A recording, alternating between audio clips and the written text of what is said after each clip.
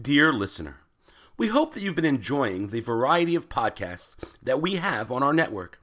Now is your opportunity to help us by telling us a little more about you. Please visit jcastnetwork.org/survey and complete our listener survey so that we can learn more about you and your listening habits. Again, please visit jcastnetwork.org/survey. Thanks so much. You are listening to 2 Minutes of Torah with Rabbi Danny, a JCast Network podcast. For more information about Rabbi Danny, please visit rabbidanny.com. For more information about other JCast Network podcasts and blogs, please visit jcastnetwork.org. Shalom, and welcome to 2 Minutes of Torah, Parashat Ha'azinu, so near and yet so far. When I was a rabbinical student in America, I was once visiting with my wife's grandmother in Buffalo in upstate New York, and she wanted to take us across the border into Canada so that we could see Niagara Falls from the Canadian side. We approached the border, and as we were about to cross, they asked if I had a certain paper that I needed as a student to enter into the USA. While I had my passport, I didn't have this paperwork. And so they told us that we would have to turn around because we couldn't go into Canada as we wouldn't be allowed back into the States. We ended up in this in-between place and spent almost 2 hours waiting to be allowed back into the USA. Canada and Niagara Falls was in reach. It was so near and yet so far away from us, and we didn't get to see it that day. And I have to be honest that although I've been to Canada several times since, I've never had the opportunity to actually take time to see Niagara Falls in all their glory.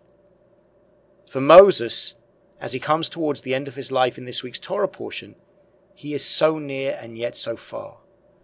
Over these last few weeks in the book of Devarim, we have heard his farewell address to the people, and the people have listened to Moses as he's warned them for their future, taught them about their past, and prepared them for life in the promised land without him. But as he finished the poem in the hearing of the people, as he concluded his words by asking the people to take them to heart everything that he had warned them, that very day Adonai spoke to Moses and told him to ascend the heights of Abiram to Mount Nebo in the land of Moab, where he would be able to see the land of Canaan, the promised land. But as God once again reaffirmed, you may view the land from a distance, but you shall not enter it, the land that I am giving to the Israelite people. Moses was so near to the end of his journey. He was so near to setting foot in the promised land, the land that he had been traveling towards and leading his people towards for all this time, and yet he was never going to get to cross over the Jordan into the promised land.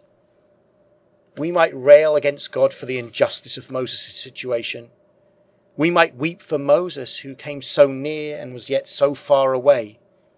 And we might wonder about how the people felt knowing that their leader would not accompany them on the next stage of their journey.